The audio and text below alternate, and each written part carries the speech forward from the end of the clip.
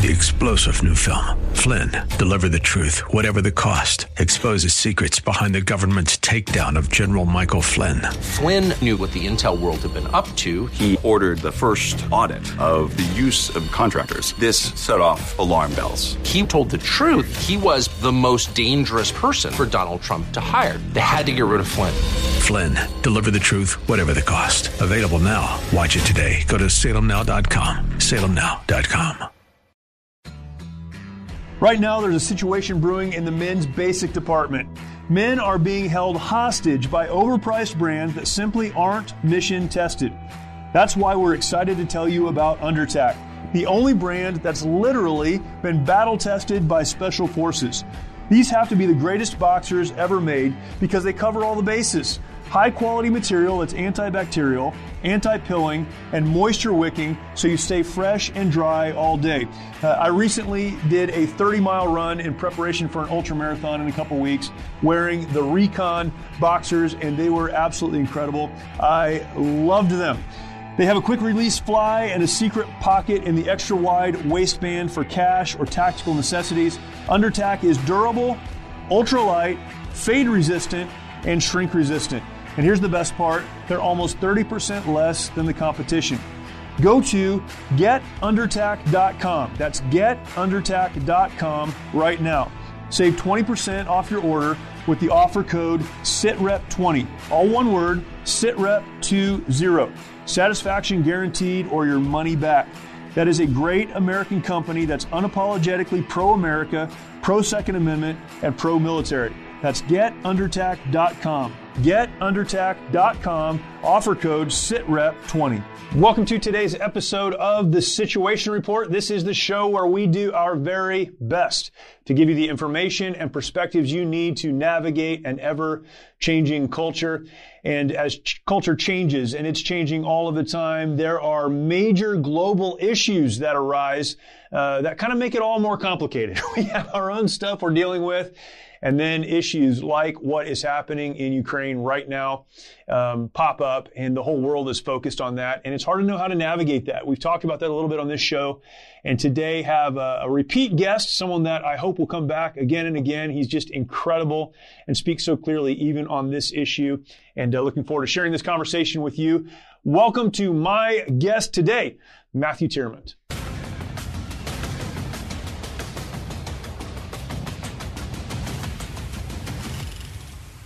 My guest today is Matthew Tyrmand, and Matthew has been with us before and had such an incredible conversation last time. But it seems like the world has caught on fire, even in the last, whatever it's been. It's been like a month, 2 months or whatever. Things are upside down, and you've been in Ukraine. You've spent time there. You're also very involved in Poland, and you spend a lot of time there as well. So I'm not going to get in the way. I'm just going to kick it off. Tell us what's happening, and we'll just kind of work from there. Yeah, sure. Thanks for having me on again. I enjoyed our chat last time, and I love what you guys are doing. Awesome. By way of background from last time, I do live part-time in Poland. I'm deeply involved in European politics and sort of working with the sovereigntist right, those who are trying to bring back their sovereign nationhood back from the European Union Confederation, right. Which has abrogated so much, borders and cultural values and just the decision-making of free elected sovereigns. And so I spent a lot of time in the region. I've been to Ukraine many times in the past, and I was just there a few weeks ago in Poland. I was at the border, the Polish-Ukrainian border at Medyka. There's 8 border crossings in a sort of straight north-south line that connect Poland and Ukraine, and then there are border crossings in Slovakia, Hungary, Romania, Moldova. Those are all countries that have taken in refugees as this act of aggression, and this is what it is. I do understand there is a lot of nuance, and the debate that the right and the left are having over cause and effect have some validity, but what I'm seeing is the right is playing the role of useful idiot. For 100 years since the Bolshevik Revolution, it's been the sole stomping ground of leftists, especially elite leftists around the world in developed economies, making apologism for the Marxism, the communism, the socialism out of the Soviet Union. And then in the last few years, on the right, there's been this dichotomy set up that you're either for Soros or you're for Putin. Now, as I said one interview, they can both be assholes. They're both really bad figures. But, like elections, when you've got bad candidates, as we frequently have, it's the lesser of evils. It's the better in a relative game, and everything is a game of relativity. I mean, if you're working toward the perfect, much like working toward the utopia, you're going to be left with nothing. The perfect is the enemy of the good. And in this situation where Russia is violently aggressing its neighbor to the west with Ukraine, I don't see as much gray as some of the commentators on the right are seeing. But that doesn't give short shrift to the points that are being made that the West has culpability here, the encroachment upon what Putin telegraphed as his line in the sand, pushing the West into his near abroad, into Ukraine with NATO, pushing EU ascension, which is utterly ridiculous. Ukraine, I think that emotional, politically reactive moment where everybody in Europe said, we are going to fast-track Ukraine into the European Union, that's already subsided because that's utterly ridiculous. They do not meet any of the standards, most notably the basic rules of governance and law that the European Union is going to war with Poland and Hungary over. Poland and Hungary have the largest democratically elected mandates in the European Union. Hungary's about to be renewed massively. And the EU doesn't like that they're conservative governments, and they're conservative governments precisely because they know what far-off Mandarin bureaucratic fiat and diktat government looks like whether it's the Soviet Union and the Warsaw Pact when they were behind the Iron Curtain, or now with the EU saying that you have to open your borders to third world migrants, you have to change your cultural values, you have to go on the pathway that we see for you when it comes to reform of your judiciaries, when they're still fighting sort of communist, post-communist forces that we talked about last time. So Ukraine is so far behind that, it makes no sense. There's no congruent structures in place that would allow for Ukraine to ascend to the EU. NATO's a bit of a different animal. But that being said, there were assurances made many times in the past about the level of engagement NATO would have over the peripheral border as it exists today formally, which is Poland and Romania and the Baltics. So Putin has been wary of this. The agreements made in the 90s with Gorbachev, later on with Yeltsin, later on reaffirmed with Putin in the 2000s, it actually made for the buffer zone that the West and Putin both sort of needed. And then after the color revolutions starting in 2004 in Georgia, then Putin did a real big 180. I remember in 2000, 2001, 2002, there was all this talk that he was a reformer, and when asked, is Ukraine going to join NATO, and he said, that's not my business. That's between Ukraine, NATO, the West, and the European nations, America. That doesn't concern me. In 2004, he did a pretty strong 180, and that's when he started becoming more like his Soviet predecessors, much more heavy-handed. He saw the writing on the wall that a importation into Ukraine and into his near abroad, Belarus, Georgia, of Westernism, whether that's the European Union in governance and structure or in cultural values from America per se, that would threaten the Russian government structure, which is still a vestige of Marxist and Bolshevik Soviet structure.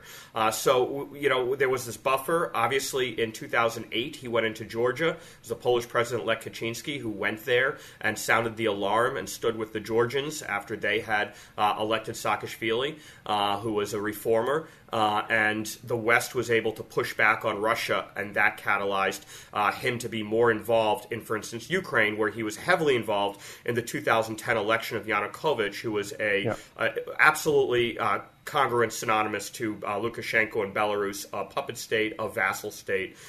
He was a puppet. This was a guy who was, from the age of 14 and 15, an arrested car thief. And this was all of a sudden the guy who ran the Ukrainian election against Tymoshenko, who she was a reformer, and yes, she had much backing from the sort of globalist elite, the Atlantic Council and transatlanticists, the Washington, D.C. deep state, those who were pushing forward these color revolutions. But she won that election, and it was only in the second round when they were able to stuff ballots in the east, where the Russians are very active, because geography is geography. These are the regions where they've now formed breakaway separatist republics, Donbass and Luhansk. She won that election, but the ballot stuffing put in Yanukovych. And it didn't take long for the Ukrainians to see how bad it was for them because they saw him getting wealthy, his cronies getting wealthy. The defenses of the country went to zero. He was selling all the, Ukraine was a major industrial center for weapons development in the USSR, and all the weapons being developed and all the vestigial and legacy weaponry from the pre-91 period, like when you see in movies where they always take place with, shadowy arms dealers. It's always Ukrainian Soviet weapons. Right. There's truth in that. Yeah, and right. that was being sold by Yanukovych for cash in bags or to Swiss bank accounts as he was building dakas with, zoo menageries of Siberian tigers while the people were starving and per capita GDP hadn't increased since 1991. In 91, when the Soviet Union fully broke down and forget the Warsaw Pact states, but the Soviet states broke away, like Ukraine, like Georgia, like Armenia and Azerbaijan, per capita GDP between Poland and Ukraine was about the same.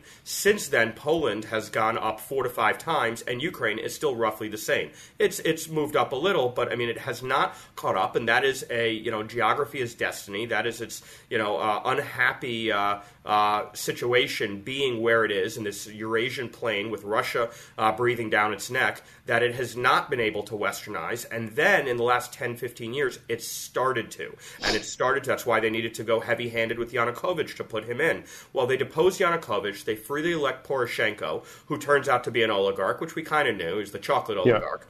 And so they turfed him out via the ballot box and put in Zelensky. Now, whether Zelensky was catalyzed because he was, making deals with the World Economic Forum and Davos and Soros and the State Department and Brussels and Strasbourg or not, he was freely elected. And in 2014, when the Maidan Revolution occurred, and I was in Central Europe, and I know Ukrainians, and I know Ukrainians who were there, and I have friends who are journalists who were in the trenches in that square while Yanukovych's internal security forces were sniping them with rifles from ministry buildings, and the people were dying in the square. They physically removed Yanukovych and kicked him out of the country. That when they call it the Revolution of Dignity, and it was that. No matter how it was catalyzed, the people of Ukraine overwhelmingly wanted him out and wanted to self-determine, and they got free elections, and I've watched the Ukrainian democracy take hold. Yes, it's a corrupt country. Yes, it's been a money laundering haven for Dem in the U.S. and globalist elites of the left.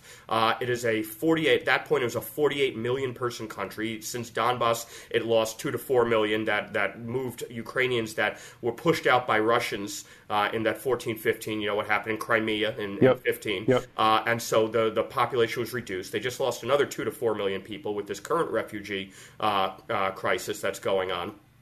But it's still a large country which offered a lot of opportunity for corrupt globalist elites to play corrupt globalist elite games. That does not in any way preclude the Ukrainian people from a right to self-determine. And that's what I'm seeing too much from our side on the right. And it pains me because, our side is the side of Reagan, who believed that America, shining city on the hill, has a moral predicate because we are the nation founded in Enlightenment and Judeo-Christian values and post-Enlightenment classical liberalism, of freedom, of town crier theorem, where, if you can't go into the middle of your town and condemn, criticize your leadership, then you don't have a free country, and we should have moral ground in common with those who aspire to build that. I don't think it's going to happen in the Middle East. I don't think it's going to happen in many places in Africa, at least at this stage of these societies' evolution. But in the European, Central and European sphere, where they're coming out of Sovietism, where, some on the right say we need to make Putin our ally and Russia our ally because they're Christian and Putin's a defender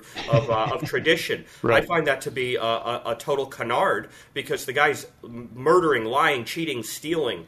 He's doing the same things the godless communists did, the same way, because he was educated under that system, and he yearns for that system. He said it. I always say when somebody tells you who they are, believe them. And for 20, 30 years, he's been saying the greatest tragedy that's happened in modern geopolitics is the breakup of the Soviet Union, because that created a unipolar world with the West, where the American hegemony took over in determining the direction of the globe. most people would argue empirically that's been a good thing. American, Calvin Coolidge said the business of America is business. Countries that trade together and engage in free commerce build peaceful prosperity regimes and societies, and there's an additive positive good that comes out of it. But when you have a command autocracy, a dictatorship like you have in Russia, there are no free elections. You get a figure like Navalny or Boris Nemtsov, and they get assassinated. We will not be allied with them in any way more than short-term realpolitik, rational self-interests, but not in the long term. They were always going to go to China's arms and work with China because they come from the same rotted fruit, which is Marxism. They are still communists in every sense. They may have introduced some state capitalism, and their cronyism is certainly at odds with rule of law, but they are Marxist through and through, from the Bolshevik Revolution to Mao and the Cultural Revolution. This is who they are, and this is why they are an existential threat to the Pax Americana and those who just want to be left alone to trade and engage in commerce and build peaceful, prosperous societies and leave it to their children better than when they found it. That is not Russia. We cannot be allies with a regime that is willing to aggress its neighbors with phony pretexts like, for instance, and we see the interference in elections, ours and many others. They've been doing this for 100 years. This is how they compete. But the pretext that Ukrainians have committed a genocide in eastern Ukraine against Russians and Russian speakers, that's nonsense. At 1415, they kicked them all out. There are no Ukrainians there. So what genocide? To think that we would have, over the last 8 years, not heard and had real documentary proof that there was a Russian genocide going on, with still one of the largest military powers in the world right there. This is a pretext, and it's a pretext I'm seeing utilized, not just by the St. Petersburg troll farmers, but by the right who just wants to own the libs. Who believes that non-interventionism is the only way. It's like Buchananism, Pat Buchananism on steroids. Even he believed that we had a moral imperative to defeat communism. It was in our rational self-interest because there's an us or them mentality when you're dealing with communists. Workers of the world unite, and we're going to take over the world and deliver our communist utopia to everyone, whether they want it or not. And if you look at who's standing with Russia right now, Cuba, North Korea, Venezuela, Pakistan, Algeria, Syria, and then you've got China even waffling on it as they are engaging their own realpolitik decisions on what they want to do. They obviously gave him the go-ahead a couple months ago, and then they sort of are now abstaining from playing in this sandbox. But it's not a good axis of powers globally that are playing with Russia and saying, no, Putin's right. Central African Republic is volunteering some of their internal militiamen to come and fight. When you've got Syrians who you've absolutely bombed their country, and Syrian partisans loyal to Assad, they're now coming to Russia. I don't think he's winning. I mean, when you have to recruit Syrians, that means that you're out of your troops and your chain of command is broken down because you're not going to be issuing instructives from Moscow in Arabic that are going to be upheld in any way. So this is now desperation. He needed to roll over Ukraine in 3, 4, 5, 6 days to get all the concession points he wanted. And I think ultimately he'll withdraw in the next week or two. It's going to be ugly in the next week. Already today, nobody's reporting it, but the linchpin is the Crimean land bridge. It's why he did this, is to connect Crimea, this incredibly militarily strategic warm water port peninsula that has been fought for and fought over for 1,000 years, including the famous 19th century Crimean War. This is not new. He needed Crimea to defend Russia long term, and he needs that land bridge to supply Crimea, this region on the sea that connects Russia and Crimea, because he's had to supply it using shipping, which is very costly. He needs an overland route. So Mariupol is the 10th largest city in the country. It's in the dead smack in the middle of Crimea, halfway between the peninsula entry point and the Russian border. And right now, as we speak, he's bombing the hell out of it. I mean, he just bombed the theater in Mariupol, which is where 1,000 people were sheltered in the basement. So we'll be getting data, I'm sure, in the next 12 to 24 hours on how many deaths that entailed. But he's going to have to go full Grozny on Mariupol for him to walk away with anything in this, and he's not going to walk away empty-handed, which means tens of thousands of people in Mariupol. And many of them are Ukrainians who had fled Crimea in 14-15, and they went to Mariupol as the nearest bigger city. You had Mykolaiv and Kherson, also bigger cities, but Mariupol is a much bigger city. And so they are defending it well. Well, they're about to get bombarded like crazy because he needs this city to fall. Then he will come to the table. Everything else has been a posture. Navy going toward Odessa, Lutsk, a city an hour north of Lviv and an hour from the Polish border, the NATO peripheral border. All of this is a distraction, the encirclement of Kiev. These are all pawns on a chessboard he's trying to create to concede later, but he cannot concede Mariupol. He cannot concede the Crimean land bridge. So it's going to get real ugly before it gets better, is my read. We were not made to live in isolation. Sadly, many of our veterans feel they need to fight their battles alone. This self-isolation has led to the staggering statistic of more than 20 veterans taking their lives every day. A lot of guys end up drinking, a lot of guys end up losing hope.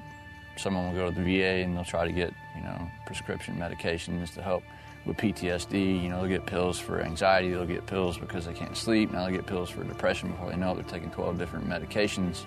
And when it's not working out, these guys lose hope, and that's why there's 23 guys a day committing suicide. The mission of Mighty Oaks is to eradicate the veteran suicide epidemic and help our warriors change their legacies. As a result, we've been able to help over 4,000 veterans and first responders by equipping them with the tools they need to live the lives they were created to live. Everything they said just kept hitting me in the heart over and over and over again. It's like all the things that I didn't know that I needed to hear. And I opened my heart to God that week, dude, and I've been a different person ever since. Our faith-based, peer-to-peer approach has one of the highest success rates of any program available today, offering hope and understanding to those who need it most. We provide our programs and resources, including travel, at no cost to our warriors. I remember talking to a licensed social worker who actually handed me a pamphlet to Mighty Oaks. So I went. Yeah, I'm glad I did. By aligning their lives to biblical principles, these men and women are able to lead their families, their communities, and our nation. Our mission is to serve and restore our nation's warriors and families who have endured hardship through their service to America, and to help them find new life purpose through hope in Christ. It's your generosity that can make a difference in the lives of the men and women who have fought for our country and our freedoms. Now that they're home, don't let them fight alone. Learn more at mightyoaksprograms.org. Man, thanks for breaking that down. I have a personal interest in Ukraine. My wife and I spent almost a month in 2018 and another month in 2019 in Ukraine working with Ukrainian military families. Wow, cool. And we did a couple of camps and seminars for families. Part of that was spending time in both Lviv and Mykolaiv, and we were in Odessa, so that region is very familiar with me. We've got a lot of friends there. Yeah. Great people. Several great people. Incredible people, churches, and they're doing it right now. I get texts, almost every day with pictures, and it's the churches taking care of each other. It is incredible.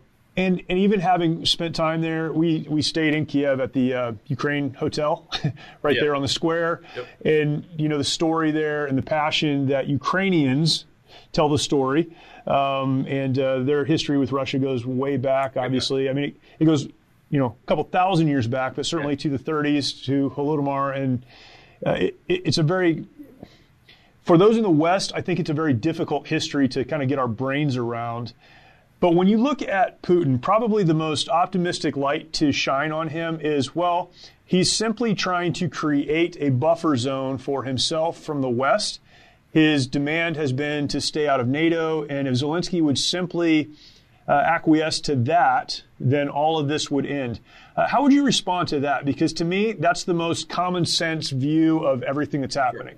That's probably what's going to end up happening. The West agreed to that in Minsk Accords earlier, and at the same time as his over-aggression in this situation is absolutely, it meets, Slobodan Milosevic level atrocities and war crimes, and just the bombardment of civilian targets to weaken cities so he can take them over and entrench Russian forces for military strengthening.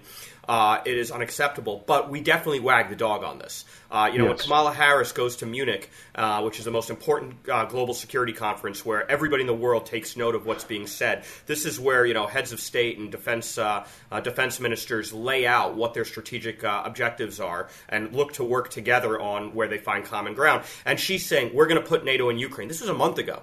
She's saying, we're going to put NATO in Ukraine.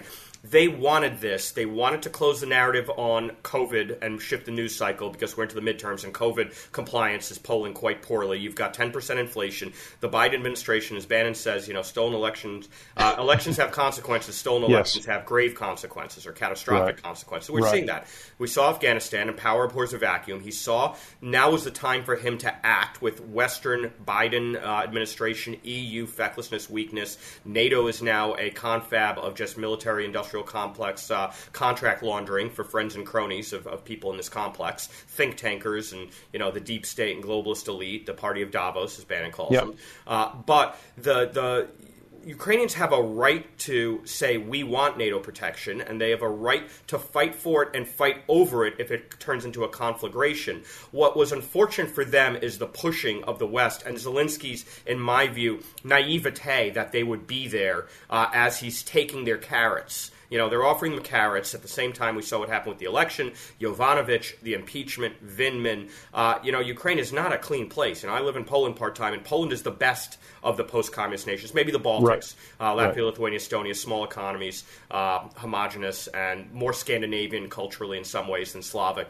And so they're strong, honest governance. But where you had big communist Soviet complexes, like in Poland, Poland was fighting, it's still fighting its post-communist influences and trying to purge its judiciary of former card-carrying communists.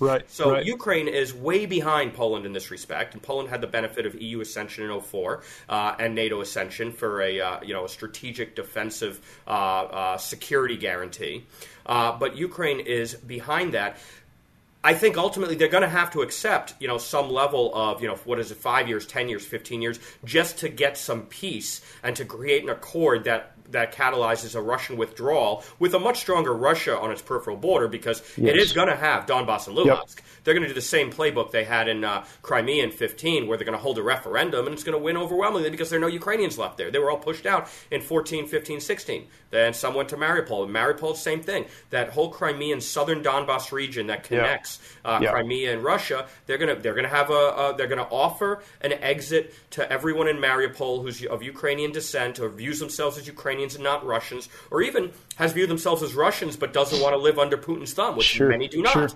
They're going to be offered a one-time amnesty exit, get out, and then they'll hold a referendum, and then Russia will say, see, it's honest. But they are going to be strengthened, and those are going to be the first 3 points, is Donbass, Luhansk, and this Crimean land bridge region, and then the NATO ascension will be, committed to be off the table, and maybe that'll be broken in 5 or 10 years, and we'll have another battle from a different perspective, a different level of strength, from the West versus Russia, or, however it plays out. But I do think those are the main points that will be acceded to in a dialogue that is starting to take place. And there's no shortage of those, India, Israel, Turkey, that want to host it because all 3 of those countries are actually caught between a rock and a hard place.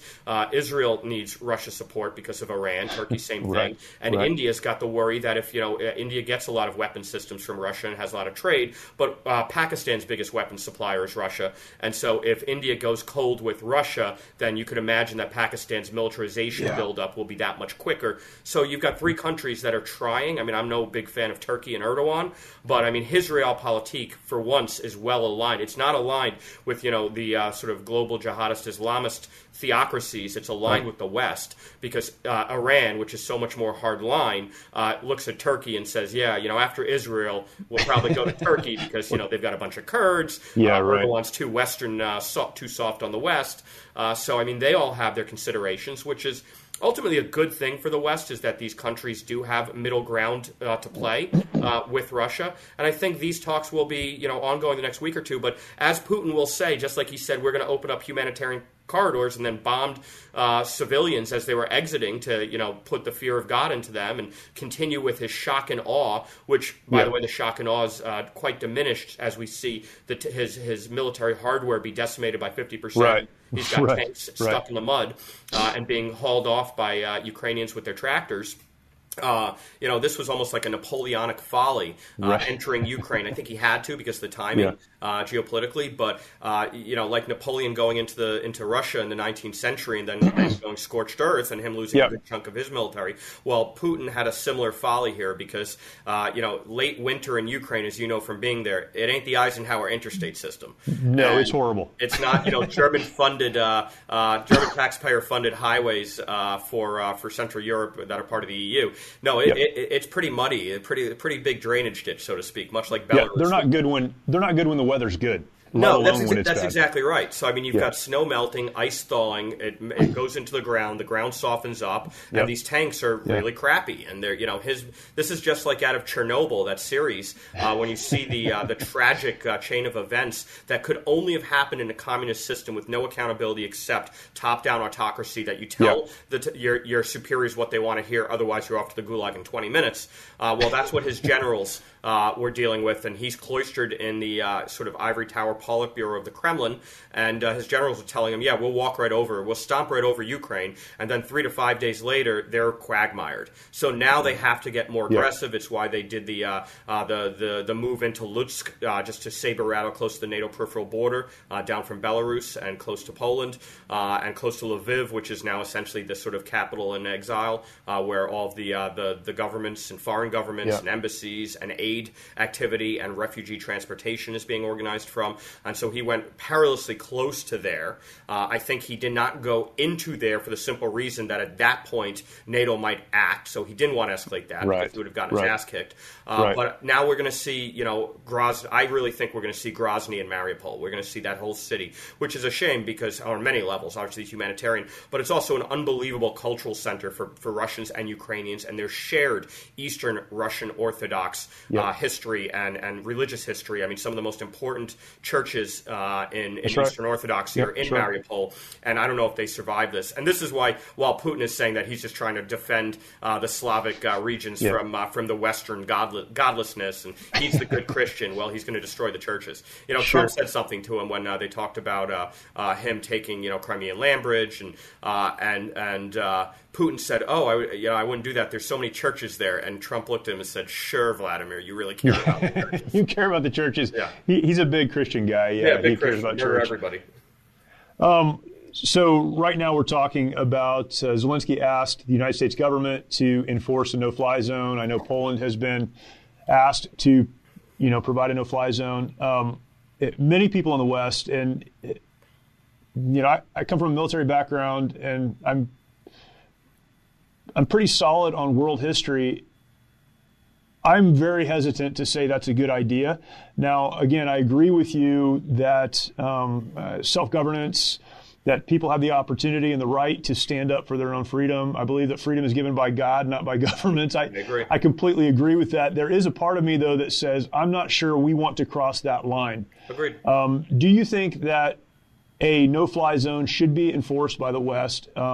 If so, what happens? And if not, what happens? So these are, obviously fluid dynamics. And at this stage, if we, at any point in the last week, 10 days, as it's got onto the table, and you've got certainly, the neocons and a lot of the Dems who love the military-industrial complex pushing it, they want World War III because they lost their cash cow in Afghanistan. That's right. And they left 80 to 100 billion in weaponry there. That I think that was by design because if they leave it there, now they get contracts to now we have to reproduce it. You got to reproduce it. Yeah. But I don't think that any point in the last 10 or 12 days since that's been discussed, it is a valid escalation. And it would be. It would be an escalation on our part, and then Putin would use that to justify, and he'd probably get China on his side, to now go full air-to-air combat with the West over NATO territory. And that would be, this would be create a domino effect, I believe, that could could really be World War III.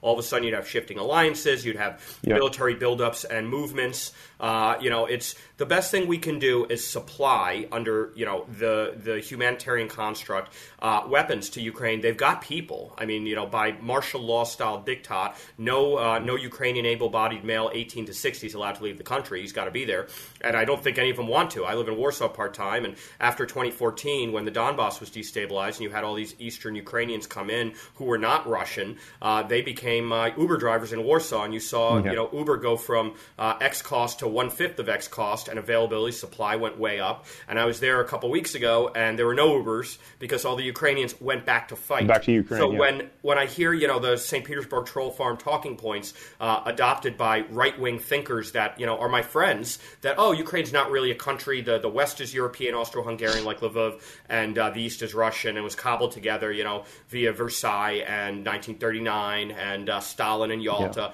That's nonsense. Even before 2014, you walked around Kiev in a Russian soccer jersey, you were going to get your ass kicked. These are people who believe they are Ukrainian. They have their own culture. Hell, Stalin knew it. That's why he tried to starve them in the 30s while taking all their wheat in the Holodomor. He wanted to ethnically cleanse them, to make them Rus. Fully Russified. This history goes back to 950, and yes, these are warring Slavic tribes that are cousins, and over 1,000 years they differentiated politically, geographically, culturally to some degree. They're still cousins, and I don't think the 19-year-old conscripts who were being forced to the front under threat of physical reprisal wanted to be there. They were told these were exercises, and now they got to go, shoot at their cousins where they rather, have a vodka with and talk football. So it's the no-fly zone, I think, is not valid at this stage. At some point, could it be? If Putin was successful, and I don't think he will be, in attacking Odessa via navally, using the warships and just leveling Odessa and moving into Odessa with mass death toll to then go toward Moldova, which I think was part of the potential original plan, depending on how things played out. You take over Ukraine, then you take over Moldova. And then you're on the NATO peripheral border on the Romanian side, which is a much weaker peripheral border than the Polish side. Poland has spent the better part of the last 10 years arming up big. They have dedicated a huge chunk of GDP because they saw the writing on the wall after Georgia in 2008. They knew this was coming eventually. And so they took heed of it. Romania is not Poland, and it's still more corrupt than Poland. It has a much weaker defensive framework in place, complex in place. So that would be the power move for Putin to then go to war against NATO. If we escalated with a no-fly zone, he would be doing that, and all of a sudden we'd have a hot war within NATO territory. And so I don't think it's a good move. But if he were to, breach NATO peripheral border, then that's on the table. It would have to be based on all the alliances. And if we ignored the NATO, protect all, three musketeers, all for one, one for all dynamic that is NATO, then it would all go. Everything would fall apart, and now we'd have a much more complicated World War III, where you wouldn't have an Axis and an Allied power. You'd have 6 or 7 different polarities fighting for themselves, and that would be even more chaotic and lead to an even bigger death toll, in my view. So I do not think a no-fly zone is appropriate, and I don't think it'll really come down to having to be, put on the table in a real serious manner. I think it was a bit of saber rattling, talking about it, try to see the reaction. What we should be doing is giving the Ukrainians the aerial capacity like the Polish MiGs. And what they did there was just an epic cluster. And I think a little bit it was by design. They don't mind isolating Poland, much like they wouldn't mind isolating Hungary. They hate this government. They wouldn't mind weakening it so that they can get leftists like Donald Tusk, who is head of who was the previous government and head of the EU. This was somebody who was very, very pliant with the Atlanticists and the globalist dreams of one world government, who doesn't believe in sovereign autonomy as much. And so you've got cultural conservatives running Poland and Hungary, and the State Department and Washington, D.C. writ large would love to see them fold and get tucked into the EU more progressive cultural political framework. So I think they were happy to screw Poland on this and put egg on their face. Poland should just give the MiGs themselves. I understand Poland's trepidation doing so because given Polish-Russia relations and how hard, I mean, of all the EU countries, the relations between Russia are the worst with Poland because Poland's got the deepest history with Russia and has suffered for losing the most autonomy from Russia. Distrust Russia the most, and so is frequently calling out Russia the most. So there's no love lost between Poles and Russians in geopolitics, and so Poland doesn't want to be the one to escalate it. So there's a little bit of prudence going on there. But the American government doing this was head faking on will we, won't we, was a bad call, and really they should have taken the MiGs to Ramstein and given them to the Ukrainians who know how to fly them, and then backfilled the Polish Air Force with American-made planes, which Poland's been one of the largest purchasers of American military armaments on every level, from land, sea, and air. All the weapon systems Poland's been buying the last 10 years have been American-made.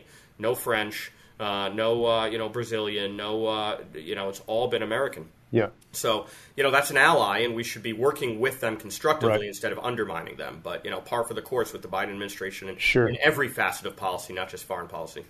Yeah, in every facet of policy. So Zelensky is someone who right now on the world stage is hailed as a hero and all those things. And I won't question that. I will say he's not my favorite. I was in Ukraine when he was elected, and I did not have one conversation with one person who was happy that he had been elected.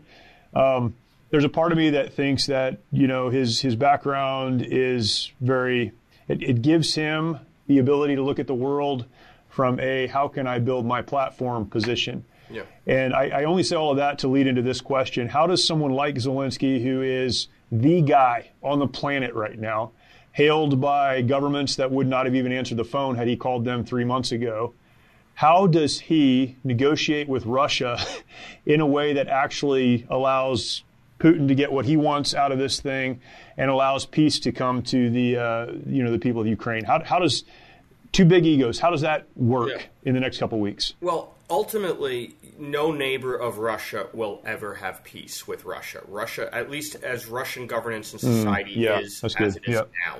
Only when, and I even say this about Poland and Romania and EU members as well, Baltics, again, are a little bit different. There's a little bit more Scandinavian governance and culture there. But you look at the Balkans, for instance, the corruption is rife, and it's a vestige of communism and the ugly transition from communism to post-communism to some sort of modern democracy. These things are not like flipping a light switch. You've got these vestigial organs in place, and only when all those who are educated under communist systems are gone can true classical liberal Western God first values, not just the cult of power and personality, take hold. Rule of law in in its primacy.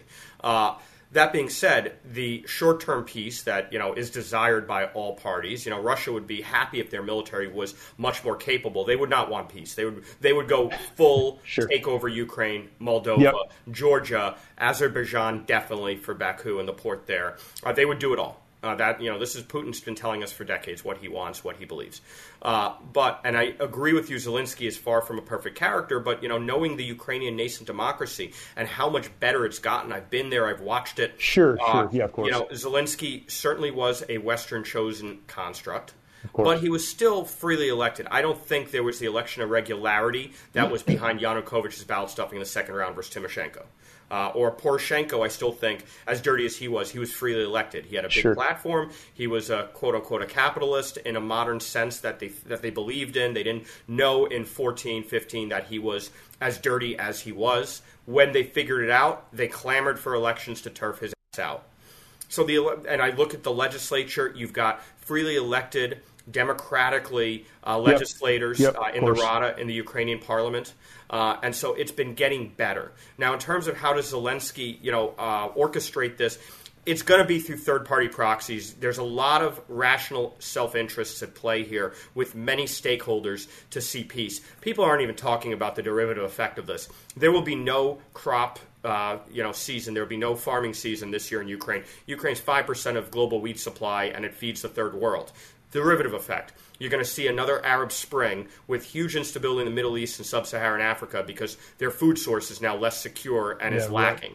So there's all sorts of derivative effects, and most of the stakeholders know we better get this thing stabilized soon, otherwise we're going to have even bigger problems as the global economy rolls over after 13 years of money printing by the ECB and the Federal Reserve. We've had zero interest rates for 13 years until last year, after 2008 and 2009. That's created a very, very rife moment for a deep deep recession, that also brings lots of political instability. Recessions drive political instability as well. So leadership does not want this. Stability is good. They can continue with their crony, corrupt backroom deals in a stable environment. In an unstable environment, when that happens and they get caught, they get Gaddafi'd and they get ripped limb by limb in the streets by their citizens. So they have a rational self-interest to stabilize this. And I think you get these 4 concessionary points. The territorial integrity is definitely breached, and it will be the map lines will be redrawn. Putin's economy is going to be in bad shape for a while. I do not see sanctions being lifted anytime soon. And moreover, now he has to pay the pensions of the pensioners in Donbass, Luhansk, Crimea, Mariupol, and he could barely afford that in mainland Russia. So, but I think that, Zelensky will agree. No EU ascension, no NATO ascension for X amount of years, whether it's 5, 10, 15, 20, whatever that is. And, we'll so self-interest is going to fix all this. Always Just does. Self-interest. Always does. Always does. Man, that's great. I appreciate that. There's a lot we could talk about, but we'll stop right there. Where can people follow you and the work that you do? You write on all of these issues, and people need to follow you. Yeah, so I'm, social media is sort of the hub and nexus of where, I post, whether it's videos or writing or, interviews like this. So that's, Getter's become my primary. In full disclosure, I'm working with Getter. Jason Miller's a close friend. I'm helping promote Getter in all the countries in Europe, traveling with him. It's been a great, the platform's growing in a great way, and it's really user-friendly, and it's not censorious like Twitter. I mean, I'm on the board of Project Veritas. I've been shadow banned. January 18, Project Veritas exposed shadow banning. March 18, I became shadow banned, and now it's a tree calls with bars on Twitter. Right. So Getter's been pretty good, and obviously all the other social media platforms. So it's just my name, Matthew Tyrmand, MatthewTyrmand. So. It's good. And Getter just rolled out the newest feature where you can post on Getter, and it'll post directly over to Twitter, which is awesome. Yeah, it's great. Yeah, you want to post there, but you don't want to go there? This is how you do it. It's awesome. Exactly. Man, Matthew Tyrmand, thank you so much, man. Hopefully we can talk again soon, but really appreciate your time. I look forward to it, Brett. All right.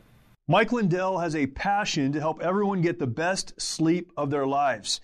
He created the Giza Dream bed sheets. They look and feel great, which means an even better night's sleep for you and me. Mike found the world's best cotton called Giza. Mike's latest incredible deal is the sale of the year.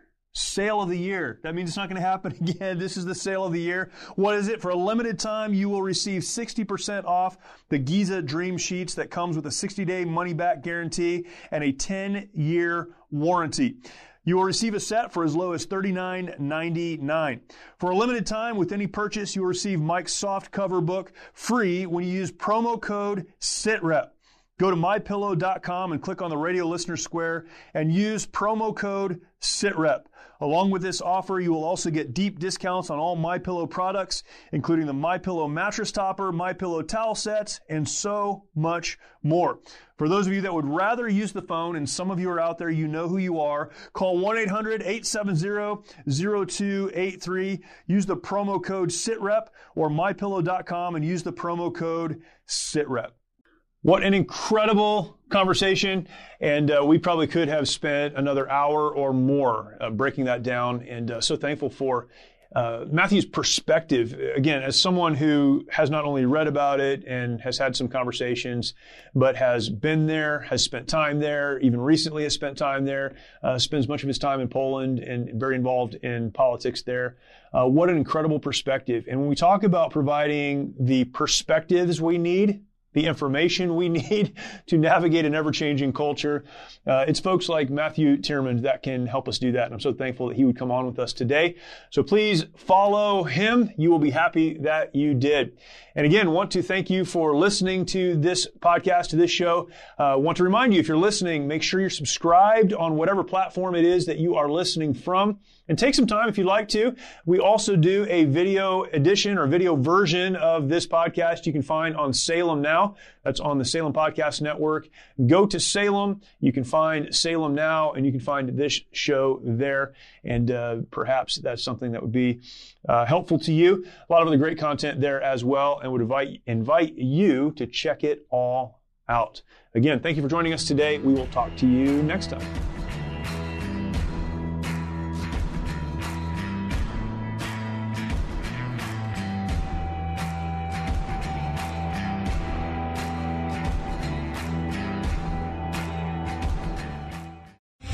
Three-star general Michael J. Flynn, head of the Pentagon Intelligence Agency, knew all the government's dirty secrets. He was one of the most respected generals in the military. Flynn knew what the intel world had been up to. He understood its funding. He ordered the first audit of the use of contractors. This set off alarm bells.